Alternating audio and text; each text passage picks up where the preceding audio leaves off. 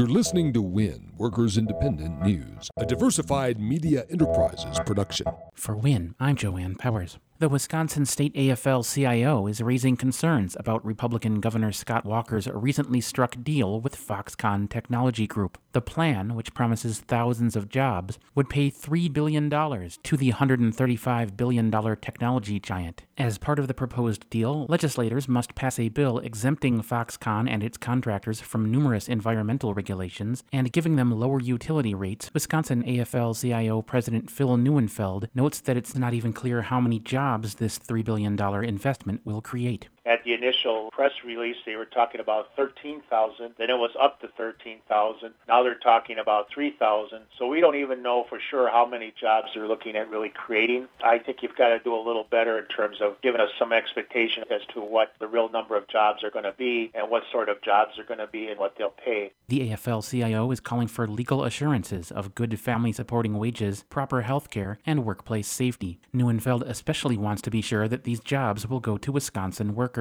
You have Wisconsin taxpayers footing the bill for this thing, so there should be some expectation that people from our state and our communities have opportunities. And there's got to be some investment in skills and training, making sure that there's pathways to apprenticeship, and that when we look at the facility construction, Wisconsin's highly skilled workers should be used. Given concerns about Foxconn's labor record in other countries, the AFL-CIO also wants labor rights guarantees. The best way to ensure that workers are not abused or mistreated is that they have the freedom to join a union and to organize. So we're hoping that there can be something put forward where employers, they've got to respect the employee's right to collectively bargain. 20,000 dockworkers at 29 ports on the West Coast voted last week to extend their contract with the Pacific Maritime Association through July of 2022. Two-thirds of their members voted in favor of the extension. International Longshore and Warehouse Union spokesperson Craig Merrilees. Unlike many workers that are looking at takeaways and concession demands, the contract extension will raise wages,